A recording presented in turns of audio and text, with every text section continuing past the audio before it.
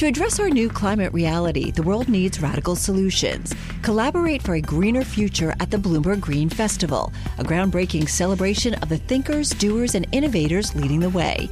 From design and culture to technology, science, and entertainment, hear from inspirational speakers and immerse yourself in climate solutions. July 10th through 13th in Seattle. Title sponsor, Amazon. Get 20% off using promo code Radio20 at BloombergLive.com/greenfestival.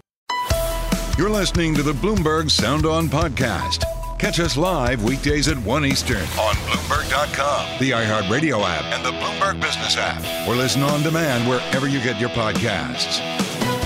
It appears Fitch was the motivation negotiators may have needed here in Washington.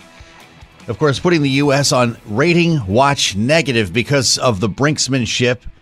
And we're hearing some more optimistic commentary today. Go figure. Listen to Congressman Patrick McHenry, who was quite the pessimist a couple of days ago. He's the chair of the Financial Services Committee in the House and, of course, helping to lead negotiations for Republicans, telling reporters today in the corridors of Congress he is not pessimistic and there is, quote, alignment on what we need to work on, unquote. Listen to McHenry. I think we've been close for 6 or 7 days. The issues are thorny. They're difficult. There is the will to get a deal. There is the will to get a deal. Knowing that members are getting on airplanes today and may be pulled back to Washington at any moment. Let's get it up to date here with Zach Cohen, Bloomberg Government Congress reporter, joining us at the top here with the latest. Zach is in touch with the leadership, with the negotiating teams. And it feels like we're getting close to something here, Zach. I don't know what the timeline is going to be exactly, but if they can figure out a deal today, maybe tomorrow, that would give the weekend to print the paper and set things up for a vote early next week. Is that what you're hearing? It could be. They might wait until next week, maybe to bring out a bill and then, give members the 72 hours to come back home from the Memorial Day recess to actually vote on that bill and then send it over to the Senate, who's also coming back on Tuesday. I think it's all still very much in flux. I think it's not lost on us that a lot of these talks happened yesterday over at the executive offices over by the West Wing rather than on the Hill. And I was talking to one former Trump administration legislative liaison who pointed out, look, this is a really easy way to get more into the nitty-gritty of these kinds of negotiations than you normally would be able to when you're talking, just principles over in Congress. So they're definitely, getting down to brass tacks, and there's less of the sort of partisan recriminations going back and forth. And I think usually in Washington, when people stop talking, the real conversations are happening. And I think that's what we're seeing here. Got it. You mentioned the fact that talks moved to the other end of Pennsylvania Avenue. And I know Patrick McHenry had suggested they were taking place in the House because Republicans had, quote, the upper hand. Is that what you're referring to? What does that mean that it went over to a 4-hour session at the White House? Yeah, I think, a longer meeting is always good news, right? Because, 4 hours of just yelling at each other doesn't really get a lot done. It makes me think that they probably got into a little more detail than they typically do. A lot of their meetings have, been an hour or 2 hours, kind of touch glove moments probably just to get a sense of where folks are and then going back to their principles and getting a sense of where they think they can get to a deal. But yesterday's meeting probably got them closer, and a lot of the folks came out of that meeting with a lot more optimism about getting to a deal. I do think, getting something done by June 1st is still going to be really tricky, just given the fact that there is no bill yet. Nothing's been filed, and the House is leaving. It's very quiet around here on Capitol Hill right now. And so you're going to need to bring folks back, vote on a bill, go through all the procedural rigmarole. And so we're still at least a couple of days off from something going to Biden's desk for his official signature. They're on call for the weekend here, right? A little bit, yeah. Well, I'll tell you what, nobody wants to be pulled out of the Memorial Day parade. I'll be curious to see if it comes to that point. Zach, you reminded us yesterday on Balance of Power about what happened in 2011.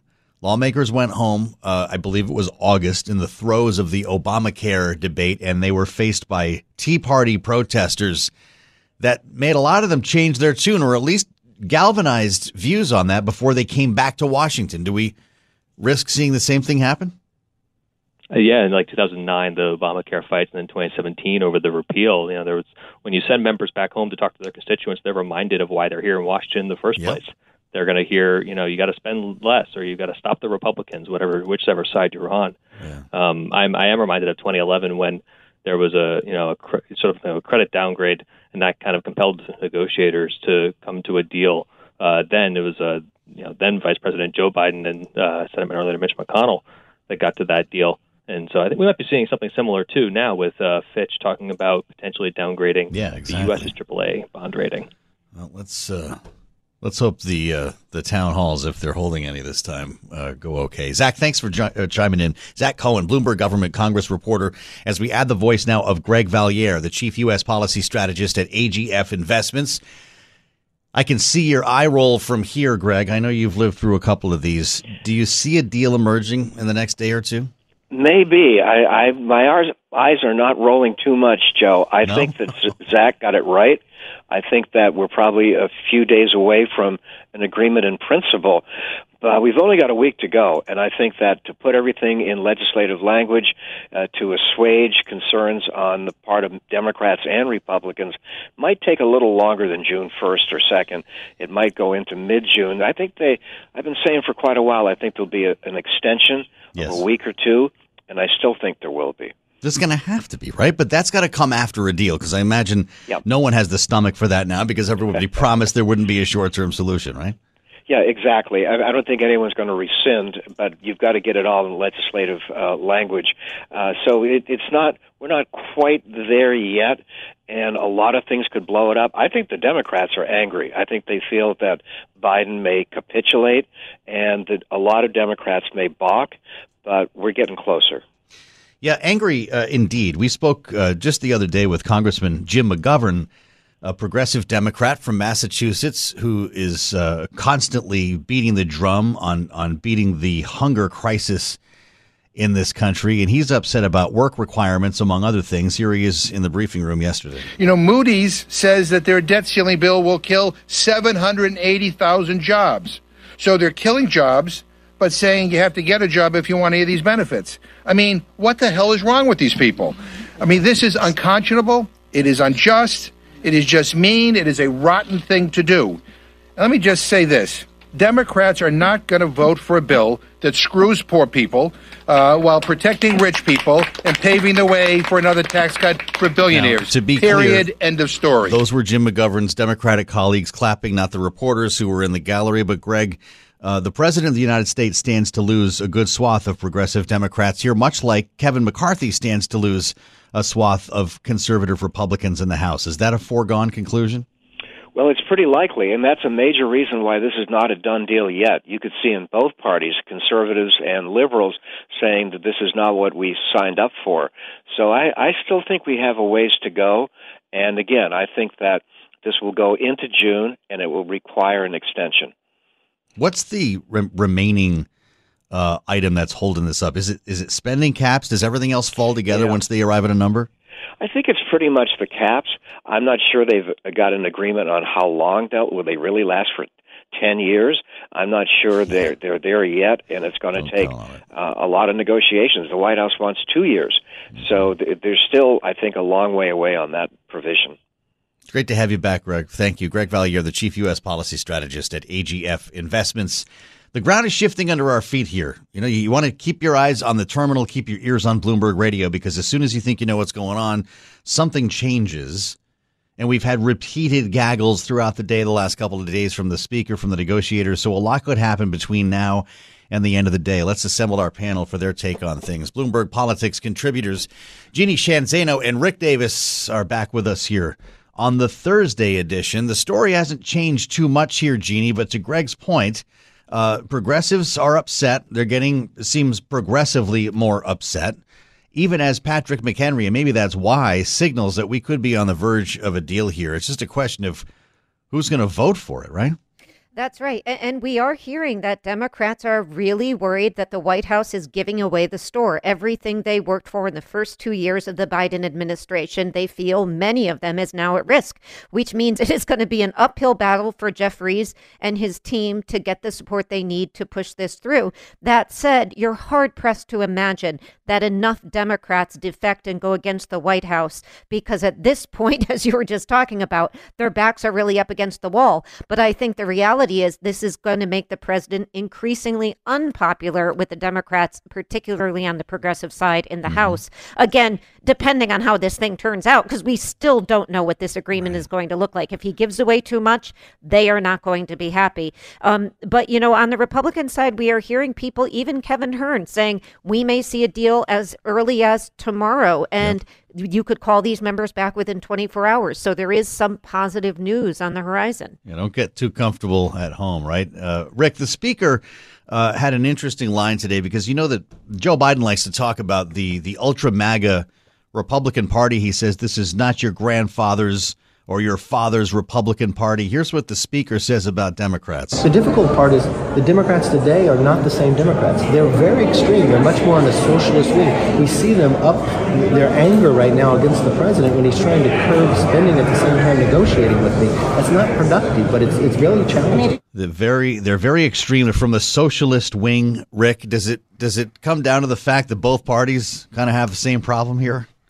Yeah, both parties do have the extreme wings who are not forgiving in their positions, and look, they were amplified by their leadership. The president said, "Oh, I'm not going to negotiate for anything. I'm just going to do a clean debt limit, debt ceiling increase." When everyone knew that he wasn't going to get a clean debt ceiling increase, and the same with McCarthy, who passed this bill that gave everything that he could have possibly given to the Freedom Caucus and the MAGA wing, and knowing that he was never going to get that bill signed by the president of the United States. And so, they're feeding the wings of their party, and then they shouldn't be shocked when they then don't like a negotiated outcome. Right. I mean, it's their own fault. Well, how true. Look, Democrats, to your point, Jeannie, are getting upset with the narrative. They think that Joe Biden lost the narrative, that he's been painted into a corner here, a rhetorical corner here, I guess, by Republicans. Pramila Jayapal chairs the Progressive Caucus in the U.S. House. Listen to her talking to reporters yesterday who were asking her about the brinksmanship. They are willing to tank it. No. Sorry. That is exactly the problem, is when the media reports this as not their fault. And I'm just going to say, I know so many of you, I have so much respect for what you do, but let's tell the truth here. We are not tanking anything. The debt ceiling has been raised because we have an appropriations process, and during the appropriations process, the budget process, we negotiate. The Republicans can try to get whatever they can there, but then we agree. No, this is important. The American people should hear this. Then we agree on spending. Republicans agree, Democrats agree. We decide, we appropriate money based on what Congress has passed, legislation that we pass in this body. That is democracy. And then, when it's time, the debt ceiling is raised to accommodate what we have already passed. Jeannie, that is the sound of exasperation coming from the chair of the Progressive Caucus. What does Joe Biden say to them?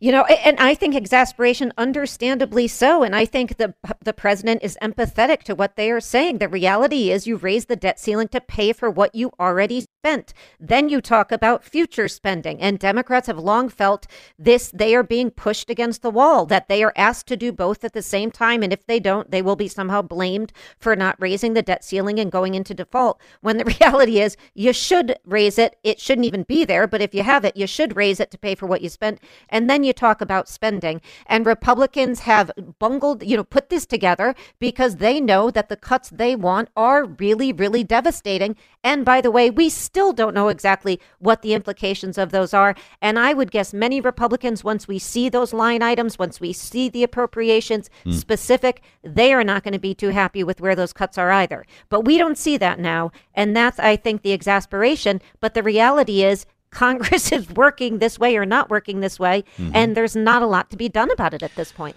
Well, progressives were already pretty upset with this president over the border. We've heard a lot of criticism coming from that corner, certainly in the House. Also in the Senate, though, Bob Menendez has been dinging the president on this for months as well, Rick. And then you go back to Build Back Better. Remember that? It was Pramila Jayapal again at the podium questioning the president's intentions on this, as so many items that progressives wanted were left on the floor. And, of course, that bill never became law anyway. Does he have a problem with progressive Democrats? Well, sure. I mean, he has a problem inside the House, right? I'm not sure he has a problem running for re-election with progressive Democrats. I don't think he has a problem, building a coalition to be able to get things done in the House. Probably a bigger problem in the Senate, where folks like, Joe Manchin and Kristen Sinema have kept, the Democrats sort of at bay. But the reality is that he's got the political coalition he needs. They're not going to go anywhere else. There's not going to be a candidate that runs against him from the left that's going to have any efficacy. So he just needs to get through this legislative morass that he's in, and they're not any help to him whatsoever. Feels like we've been here before.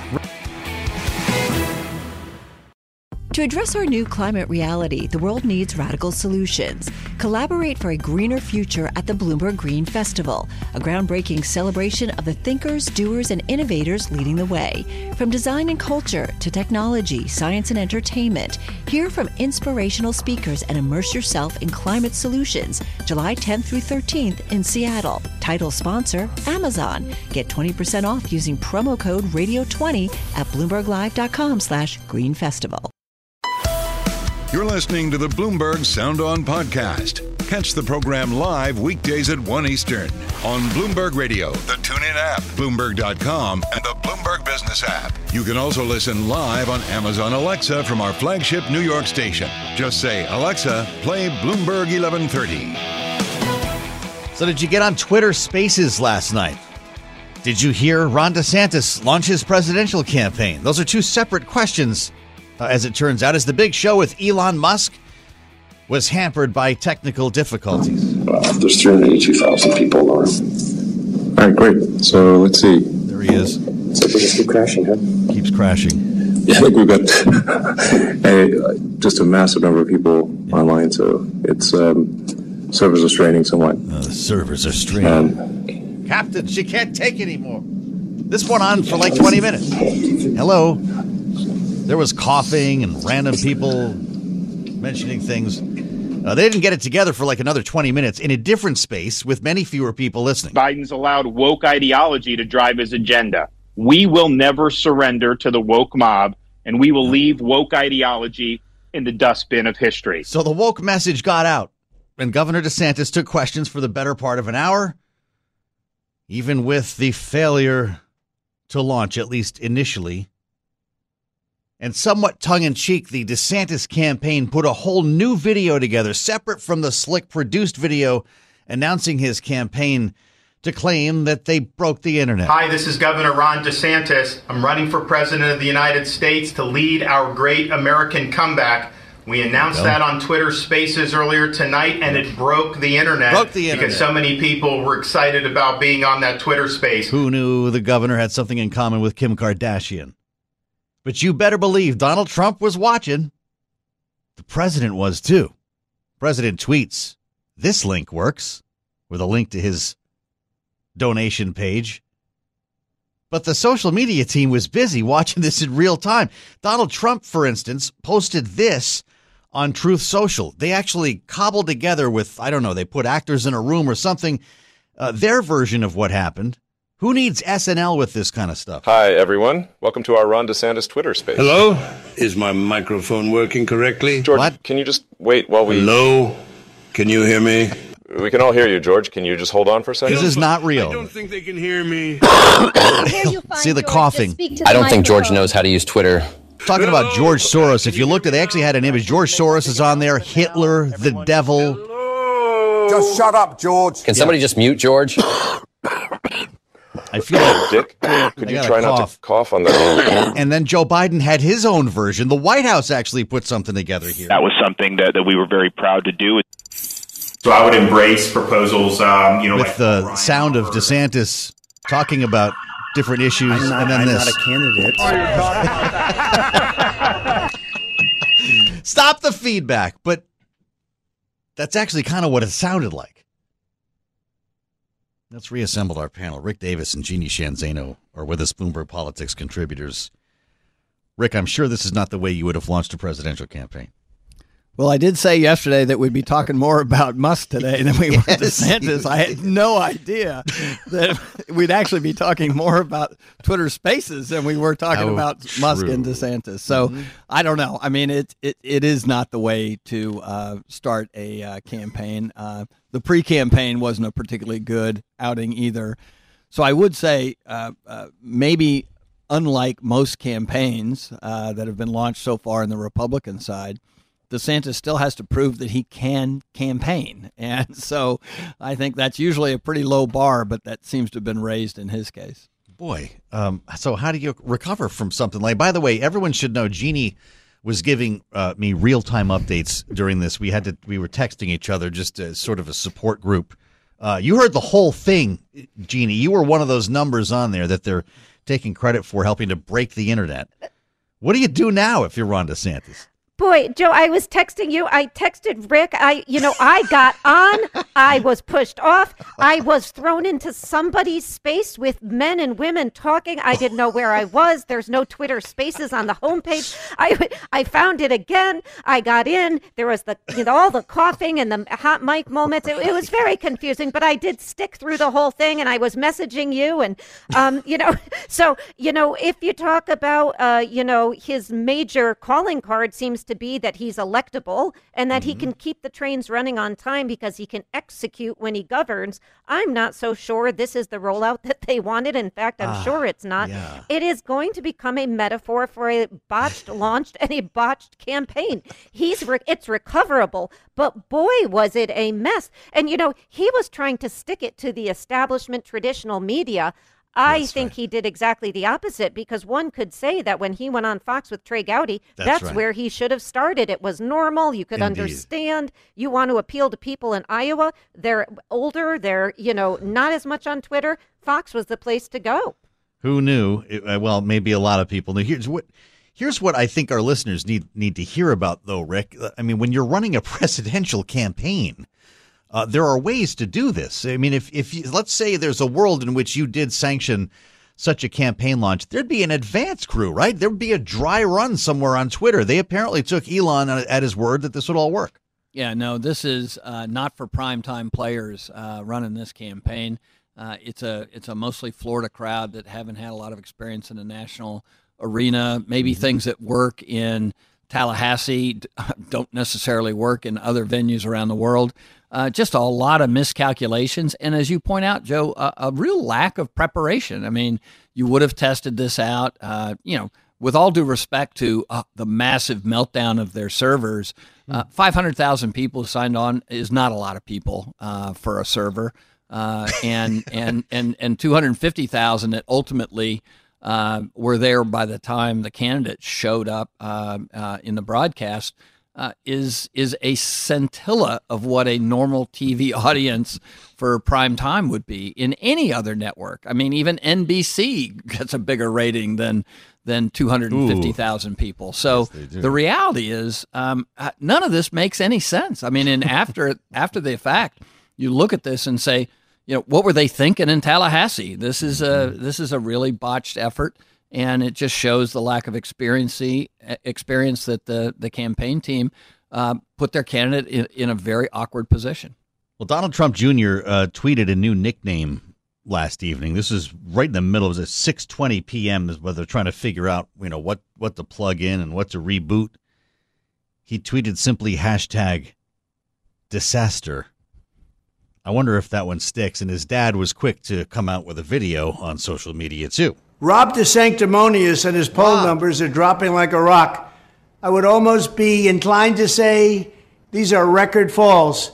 The question, is Rob just young, inexperienced, and naive, or, more troubling, is he a fool who has no idea what the hell he's doing? We already have one of those in office. We don't need another one. He's a fool who has no... wow, Jeannie. Did Donald Trump have the best night of his campaign last night?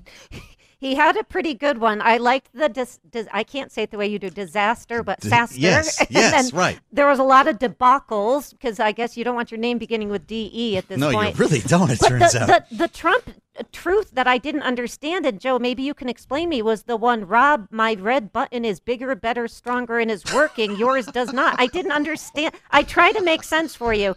That truth was beyond me. I'm still not sure what he was talking about. So it was a typical Donald Trump. He got a lot of play on this. And, it was fascinating because with all of this, Ron DeSantis didn't even take it to Donald Trump directly. Right. He did not really mention him, apparently, until he spoke with journalists on this call afterwards. And, the 250,000 people were gone. So, it's sort of head scratching when you're down by 30 points. Unreal.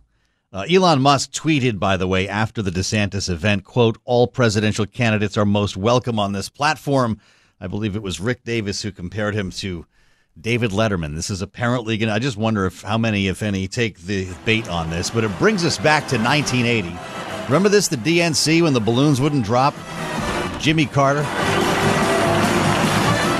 as heard on ABC News that night. Hat tip to Howard Mortman for posting this, by the way. It certainly brought us back. As Jimmy Carter's looking up at the ceiling, the balloons won't fall. Give that thing a shake. Come on, the band's playing. We're trying to launch a campaign here. Peter Jennings, bail me out. Getting the balloons down. You can see that large boxcar thing at the top of your screen. They are... One is stuck and the other is only partially opening. So what we're getting is a kind of waterfall of balloons. A waterfall of balloons. There were no balloons, however, on Twitter. Rick Davis and Jeannie Shanzano, many thanks. As always, our signature panel. I'm Joe Matthew in Washington. You're listening to the Bloomberg Sound On Podcast. Catch us live weekdays at 1 Eastern on Bloomberg.com, the iHeartRadio app, and the Bloomberg Business app. Or listen on demand wherever you get your podcasts. Kaylee, we've got more news. It's coming from the other end of Pennsylvania Avenue this time. Speaker McCarthy and Congressman Patrick McHenry, the chairs Financial Services, were speaking optimistically, although interesting.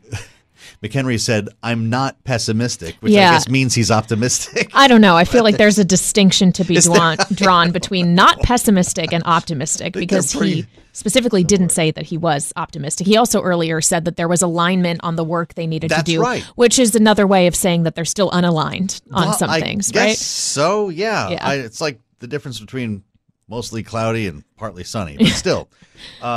But now the president's talking. President's talking. I like the sound. I believe we will come to an agreement. Speaker McCarthy kind of said as much yesterday. Yeah, but the president went on to say that the negotiations with McCarthy now are about budget outlines, and that he put forward a proposal to freeze spending for 2 years. But this is what we keep coming back to, this idea that freezing spending is not going to be enough for the Republican side. Going to be cutting spending. Yep. And I don't know exactly how that's all going to work out. No one does. In fact, Patrick McHenry was saying it. Everyone's being an expert on this. Everybody's talking about the finer details. The ones in the room have no idea what those details are going to be. Yeah, and then we need to figure out what the result of those details is, right? Because we are so worried about getting a deal, but when a deal is done, if spending cuts are included, in theory, that's going to have an impact on the U.S. economy. Mm-hmm. So Mark Zandi did some research on this a couple of weeks back. What if Limit, Save, Grow passed as written? And it was pretty tough. It was actually more damaging to the job market than what Bloomberg Economics came up with this week. Anna Wong told us 570,000 jobs would be lost. I believe Mark had a couple 100,000 more than that. Yep. And I wonder his thoughts on this warning. You saw what Fitch has to say, too. Yeah, Fitch Ratings putting the U.S.'s AAA credit rating on watch negative. So not a downgrade, but also not a good reminder sign that everybody's watching here. Yep. Mark Zandi, of course, is the chief economist at Moody's Analytics. He's been a busy guy lately. Every time I look up, there's Mark Zandi. It's great to have you back here, Mark. Just before we get into the impact of a potential deal, what are you hearing? What's your thought here when Fitch drops a news release like that, drops a warning like that? It seems to motivate people. Well, Judge, good to be with you, Kaylee. I'll have to tell you, I'm getting more nervous. Just talking to folks in D.C., both on the Hill and and the administration, it just feels like this thing can really go off the rails. The politics are just so vexed. The Speaker's got a pretty tough group of folks on the right, the Freedom Caucus, and of course the president's got the folks on the left, the number of progressives. And finding the votes in the middle is really very difficult, tricky. Mm-hmm. So I'd have to say the odds that this goes to the X date and we breach, meaning the Treasury can't pay everyone on time, is not inconsequential. I'd put it 1 in 4 at this point. Still, better than even odds they get this thing done in time, but I'll have to say 1 in 4 just feels really uncomfortable to me. Yeah, I mean, we all recognize that there is room for error. Even if we do get a handshake deal between Speaker McCarthy and President Biden, it still needs to make it through both chambers of Congress, exactly to your point. And of course, we had, Joe, this tweet from Senator Mike Lee earlier today saying he will use every procedural tool at his disposal to impede a debt ceiling deal that doesn't contain substantial spending and budgetary reforms. So we have to keep in mind that a deal is really just part one. But on the subject of those spending and budgetary reforms, Mark, Joe was talking about the research you put out, when the Limit Save Grow Act was just passed. If we're now talking about spending cuts, more of a 2-year kind of deal, something more moderate, how could the forward-looking economic picture be different in that case? Well, it'll be a drag on growth. I mean, I think if it were, let's say 23 spending levels, the 2023 fiscal year spending levels, and frozen at that. So that would be no growth in nominal discretionary spending for 2024, 2025.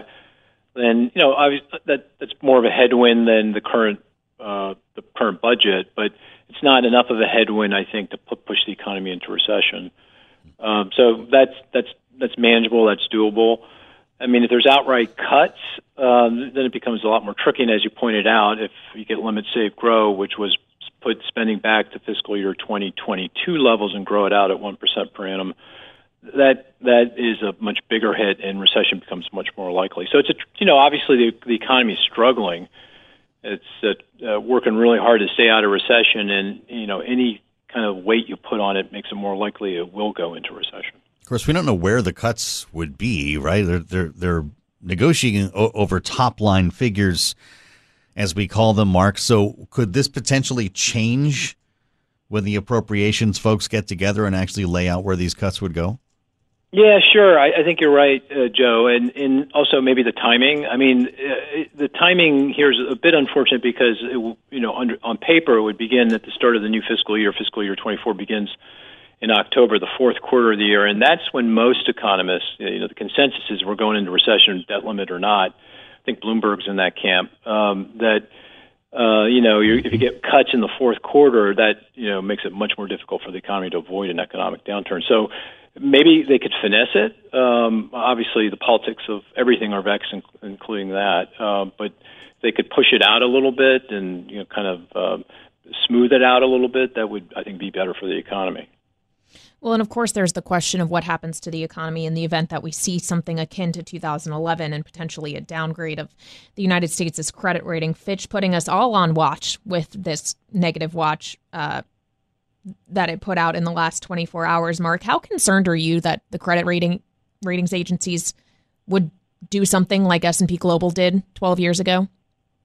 Well, let me first say, Kaylee, I'm not in the rating agency, so I don't have any specific insight here. And each rating agency has a different set of methodologies for determining, what to do. I'm most versed on Moody's policy, and Moody's is pretty clear that a downgrade would only occur if the Treasury did not pay on the debt. If the Treasury did not prioritize the debt payments, then that would be the fodder for a downgrade. But I think the odds of that are zero. I can't, at least initially, I just don't see the Treasury not paying on the debt because it would create downgrades and then a cascade of downgrades because every entity that's backstopped explicitly or implicitly by the federal government would be downgraded. So Fannie Mae, Freddie Mac, who are key to the housing mortgage markets, the Federal Home Loan Bank system,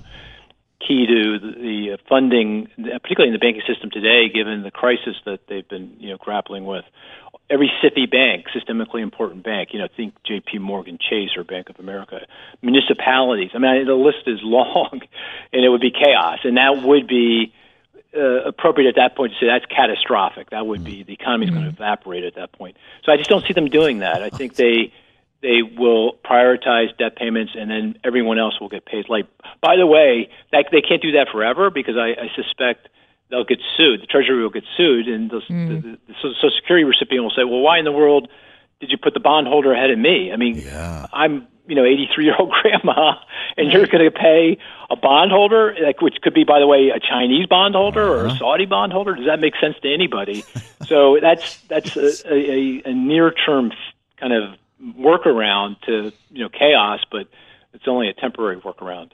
Not the best politics. I do wonder, Kaylee, what Mark Zandi pictures in his head when he considers the economy evaporating, to use his word. I don't want to know what you don't want to go there, Joe. No, you really don't want to go there. Because I bet, that's a horror show. That's pretty dark. What's different this time, Mark? Because when you go back and recall what happened in 2011, the downgrade followed the deal. Yeah. It seems the ratings agencies, they'll want to carry this all the way to June 15th and actually have to see a default to make a move here. Why was it different when it was fiscal cliff time in 2011? Well, that's a great question. If you go back to that 2011 downgrade, that was shocking, surprising. I was surprised by it. It didn't make sense to me, to be frank. The folks at S&P who downgraded, pointed to governance and political issues and the long-term fiscal outlook, so forth and so on. But that didn't add up to me to the action that they took. So I've always been perplexed by that move. I actually, just on the merits of it, I don't think it was appropriate. But I don't know what their policy at S&P policies are like now. I don't follow it carefully enough. But I think they're probably much different than they were back in 2011. Mm-hmm. Well, you mentioned there kind of the long-term fiscal trajectory of the country being a factor in that. And I think we don't come around to that point as frequently as maybe we should, that even once we lift the debt ceiling this time, we are adding to a massive debt pile, tens of trillions of dollars. And there are long-term consequences to that, hence the effort on the Republican side toward deficit reduction. And, of course, on the Democratic side as well, they just like to go about it a different way. But are we paying enough attention to that problem? What are the longer-term consequences there, Mark? Yeah, you make a great point, Kaylee. I mean, at the end of the day, this is about trying to put the nation's fiscal path on a sustainable one, and it's not. If we don't make changes to spending policy and tax policy, and you do the arithmetic, and of course the Congressional Budget Office, the nonpartisan group that does this for a living, the outlook is really uncomfortable. We do need to make changes, and the mechanism for doing that is not obvious. But what I do think is obvious is the debt limit isn't the mechanism for doing that. It just creates a lot of drama, Sturm und Drang. Even if at the end of the day, we got limit, save, grow. That won't come even close to addressing our long-term fiscal problems. It focus on the wrong things, on discretionary spending, and that's not the problem. I mean, actually, under current law, it declined. That spending on discretionary spending declines as a share of GDP. It's really obviously Social Security, Medicare, and Medicaid, and that's where we need to focus. But you can't do that in the cauldron of a debt limit debate. That's just not possible. So, the debt limit is not the approach. We've got to think about a different mechanism for, addressing our long-term fiscal problems. You mentioned the entitlements. They're off the table here, which makes this way more difficult, to your point, to get anywhere. But the Pentagon is also off the table. I wonder, how does defense spending stack up to the entitlements in terms of sort of overall liability here? It's small. I'm speaking from memory, Joe, but I'd say I think non-defense discretionary was probably 2-3% of GDP, probably closer to 3% of GDP. Defense is about 3% of GDP. So I don't think I'd look there either. It's not about the kind of the appropriations and discretionary. It's about the mandatory spending, and it's not only just the spending. It's really the tax revenue, because we're all getting older. That's what Social Security, Medicare, and Medicaid are all about. It's getting older and helping take support the disadvantaged and the folks that are in poverty. That's the Medicaid program. And that population, the aging of the population is, even if we spend the same amount of health care for each individual, the demands are going to increase because we just have more older people who need more health care. And so, from that prism, it's about spending restraint, but it's also about tax revenue. We have to make the decision that if we're going to provide the same level of health care as we have historically to our disadvantaged and our older population, we're going to have to figure out new ways to generate revenue. Just quickly, as we have this fiscal conversation, Mark, June doesn't just bring a potential X date, it also brings another Fed decision. How does the monetary policy picture fit in here? Yeah, I think this is one more reason why the Fed may say, hey, time to take a pause. There are a lot of things going on here. You got the banking crisis, kind of pushed to the sideline here, but that's still simmering. I don't know that that's been completely nailed down, and we're going to have to come back to that. Inflation is moderating, maybe not as fast as some folks on the Fed would like to see, but it is clearly moderating, and the path forward looks pretty good. The economy is moderating, again, maybe not as fast as some folks would like, but it definitely is. So all the signs to me point to, hey, let's just take a pause here and see how things play out. And if inflation turns out to be more stubborn, then we can start raising rates again later in the year. But at this point, I think everything's starting to scream, hey, take a break. Let's pause. Yeah. I got to tell you, when Mark Zandi gets upset, Mark, it's great to have you. Thank you for being so measured and forthright. Mark Zandi, the chief economist at Moody's Analytics. He's so balanced that when Mark says he's getting more nervous, suddenly I'm more nervous. Same. You and me both, Joe. Osage County, Oklahoma is getting a lot of attention right now. It's the setting of Martin Scorsese's latest film, Killers of the Flower Moon. The movie's based on a book about the 1920s Osage murders, when white men poured into Osage County and killed Osage people for their oil wealth. I'm Rachel Adams Hurd, the host of In Trust, a podcast from Bloomberg and iHeartMedia. For over a year, I was reporting a different story about other ways white people got Osage land and wealth, and how a prominent ranching family in Osage County became one of the biggest landowners here. Their ranching empire was built on land that at the turn of the century was all owned by the Osage Nation. So how'd they get it? Listen to the award-winning podcast In Trust on the iHeartRadio app, Apple Podcasts, or wherever you get your podcasts. You're listening to the Bloomberg Sound On podcast. Catch the program live weekdays at 1 Eastern on Bloomberg Radio, the TuneIn app, Bloomberg.com, and the Bloomberg Business app. You can also listen live on Amazon Alexa from our flagship New York station. Just say, Alexa, play Bloomberg 1130. It's unclear if we're going to get a deal at some point between now and the weekend, although based on the timeline we've been discussing here with Mark Zandi and others, it's actually imperative for them to get something done in the next 24 hours. They got to get something together before the weekend. So why did they let everybody go is the question.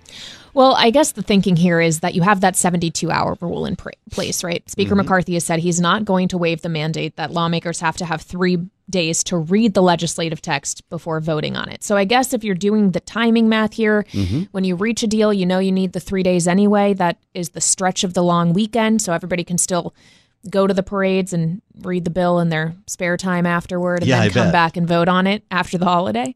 Everybody's going to sit down with the bill. Funny. So I'm reading this morning. Not everybody loved this idea. Catherine Clark really scolded the Republican leadership for letting people go. And Congresswoman Debbie Dingell, who was supposed to be in Italy this weekend officiating her, I believe, goddaughter's wedding, canceled the trip and said, no, we're staying here to get something done. It's quite a message to send.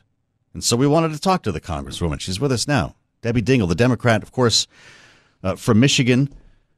I'm sure your goddaughter wasn't happy to hear this, Congresswoman, but why did you make that decision when everybody else is flying away? Well, good afternoon to both of you. Thanks for being here. It's good to be with you, though I have to admit to you, my mood is not great. I understand. I've been struggling with this I began to warn them last weekend, right after we had finished the script for the wedding, got everything signed off, that this was happening. But this vote could be very close, and every vote is going to matter. And I'm flying commercial coach like everybody else, and the ability to get back quickly from Italy is not guaranteed. And we don't know when this vote is going to occur. But I also think it's irresponsible for the Republicans to let us leave town when we could default on the loan or meet on our debt ceiling, which we should not be doing. Every person should be paying our bills. We should not be holding our economy hostage. And I've got constituents. I had a constituent who called my office yesterday who I don't know, but she trusts me. And she said, I was going to buy a house, but what happens if you default and the economy tanks? I can't afford this. I can't afford a high-interest loan. I mean, people are worried, and we've got a job to do, and we should be doing it. And my district elected me to be a responsible elected official, and that means I can't, if something were to happen, and believe me, with the luck I've had, my plane would be the one with the plane problem, and I'd be stuck in an airport overseas, not able to get home and vote on what's the most important thing in the world to my constituents. Well, I'm sure your constituents appreciate your personal sacrifice to be able to be in Washington if and when a vote does happen, Congresswoman. But you talk about the worry your constituents are feeling.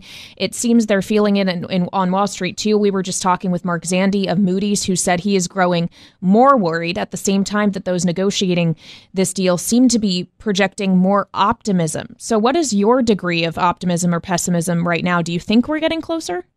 This is what I want to say to you. We cannot default. We have no choice. Republicans have got to come to the table. We have to get this done. I am sick of the drama that happens in this city, these showdowns that we always have, and I am just, we have to get it done. We have no choice but to get this done, and we should be getting it done today. We should have gotten it done long before this. But as your economists are telling you, businesses are telling you, my constituents who range from a whole lot of different, my small businesses, my larger businesses, people, my retirees with savings accounts, we know all the people that are going to be impacted by this, people who are on Social Security. We cannot do this to the American people, to the American economy. We have to get this deal done. Congresswoman, there's a lot of concern among progressive Democrats about what might end up in a potential deal. We spoke with Congressman Jim McGovern 2 days ago about this. He said he's a no vote if additional work requirements end up in the deal. Are you worried about what President Biden might agree to? I believe that President Biden is in touch with the Democrats in this caucus. He knows what matters. He is fighting for those values. I believe no matter where you are in the spectrum inside the Democratic Party, we share those same values. And I believe he is going to not agree to anything that the majority of our caucus cannot support, or that's what I am very hopeful of. He does know how our caucus feels. I know that. He talks to us regularly. But Congresswoman, as he needs to compromise in theory to get a deal done, are you willing to vote for whatever it is that the president does agree to avoid a default? I will never say that I will vote for something I have not seen. That is irresponsible for any elected official. I know how important it is not to default on the loan, on our debt ceiling. I keep calling this loans. That we cannot default. But I really do have to see what is in that bill and what the impact is going to be on our people. And I think that it is very important that people understand right now that we cannot negotiate a package to appease the far right of the Republican Party, who are never going to vote for this agreement anyway. We need to be negotiating a deal that helps the working men and women of this country across the country. That is what both parties need to be focused on, not to a very far right group of people that are never going to vote for this bill ever. Yeah. We're talking with Congresswoman Debbie Dingell, the Democrat from Michigan, on Bloomberg. Congresswoman, you weighed in on the president. Do you believe Speaker Kevin McCarthy is a credible actor on the other side of the table? Speaker McCarthy was elected by the members of his caucus. So he is responsible for reflecting all of that caucus.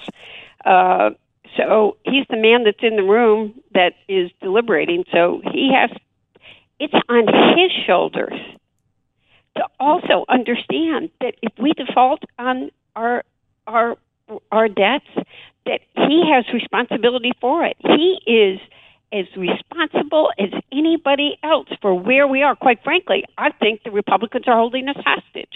So he's the man they elected. He's the person in the room. He's the one I'm holding accountable, and I have to believe he knows what's at stake. Well, and what else could be at stake is the credit rating of the United States. We heard from Fitch in the last 24 hours that the U.S.'s AAA credit rating has been put on watch negative, and they specifically cited political partisanship. Congresswoman, are you worried that we could see another downgrade? Would it be irresponsible of a credit ratings agency, given the deadlock we are seeing in Washington on this issue at the moment, to say that our creditworthiness has been impaired? I want to say something to you all and take a bigger picture. I think the political divide in this country, I think this lack of civility is a significant factor every day now in business decisions that are being made. People are looking at states that have more of the political division than other states. They're making decisions about where they are locating plant. I'm a car girl, you know that. Decisions about where manufacturing facilities are going to be located, where people are opening their businesses.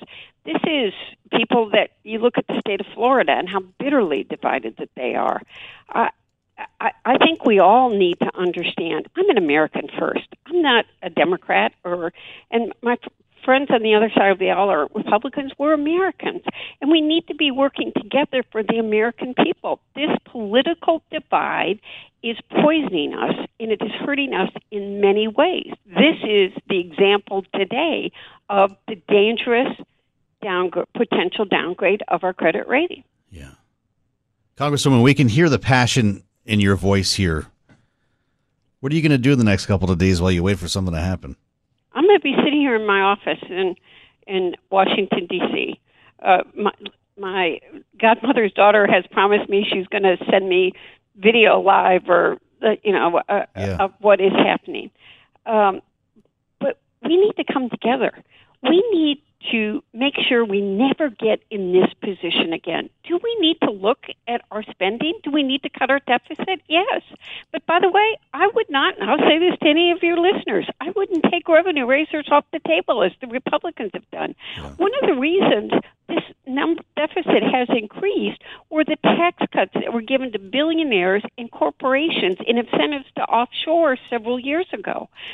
I don't think a minimum tax for a billionaire is something that we should be taking off the table. I think we're also being presented with very false choices. So I hope we never find ourselves in this position again, and that we will act to keep from being in this position again. Well, listen, I hope you do get on Facebook Live with your goddaughter, and it's very kind of you to share this moment with us, and I'm very sorry that you can't make the trip to Italy. Would you come talk to us when this is all done? I sure will. It would mean a lot to us. And I'm around all weekend, too. So. Hey, well, I might just call you. Congresswoman, thank you again. Debbie Dingell, the Democrat from Michigan, with us here on Sound On. The closer we get to the X date, Kaylee, the more passion we're hearing. Thanks for listening to the Sound On podcast. Make sure to subscribe if you haven't already at Apple, Spotify, and anywhere else you get your podcasts. And you can find us live every weekday from Washington, D.C. at 1 p.m. Eastern Time at Bloomberg.com. To address our new climate reality, the world needs radical solutions. Collaborate for a greener future at the Bloomberg Green Festival, a groundbreaking celebration of the thinkers, doers, and innovators leading the way. From design and culture to technology, science, and entertainment, hear from inspirational speakers and immerse yourself in climate solutions. July 10th through 13th in Seattle. Title sponsor, Amazon. Get 20% off using promo code RADIO20 at BloombergLive.com/Green Festival.